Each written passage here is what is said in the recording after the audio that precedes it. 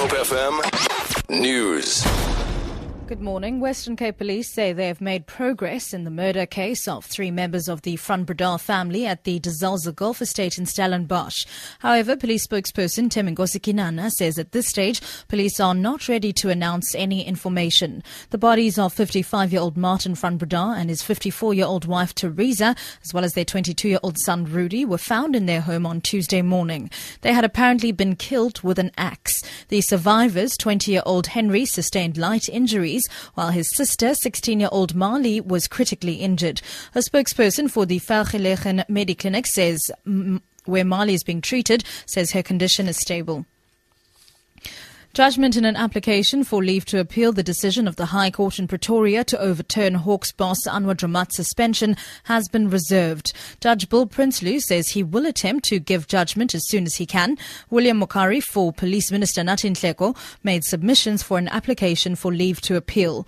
The Helen Suzman Foundation also wanted the court to enforce its ruling that Dramat's suspension was unlawful. Dramat was set to return to work last Friday. Nhleko suspended him in December last year, pending a probe into his alleged involvement in the illegal rendition of 4 Zimbabweans in November 2010.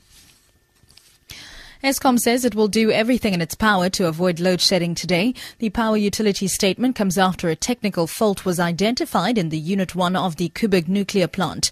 The development means the power grid has lost nearly 1,000 megawatts of electricity. Eskom's Khulupasiwe.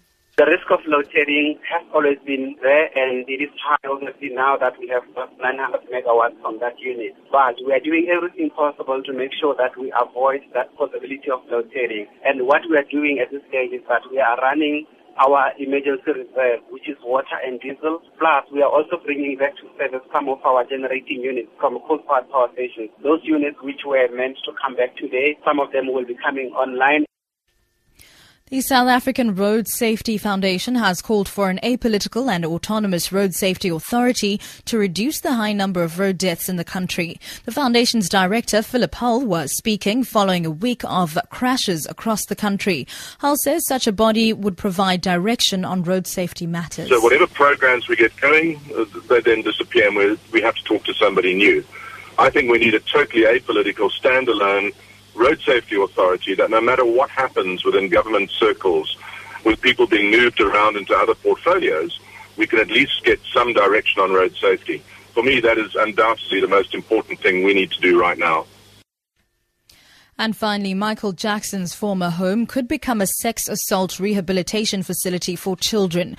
New York Post reports that Neverland Ranch has several potential buyers proposing new uses for the property. One of the bids comes from a local businessman who plans to turn it into a center for abused youngsters. For years before his death, Jackson was dogged by rumors of child molestation. For Good Hope FM News, I'm Sibs Matiela.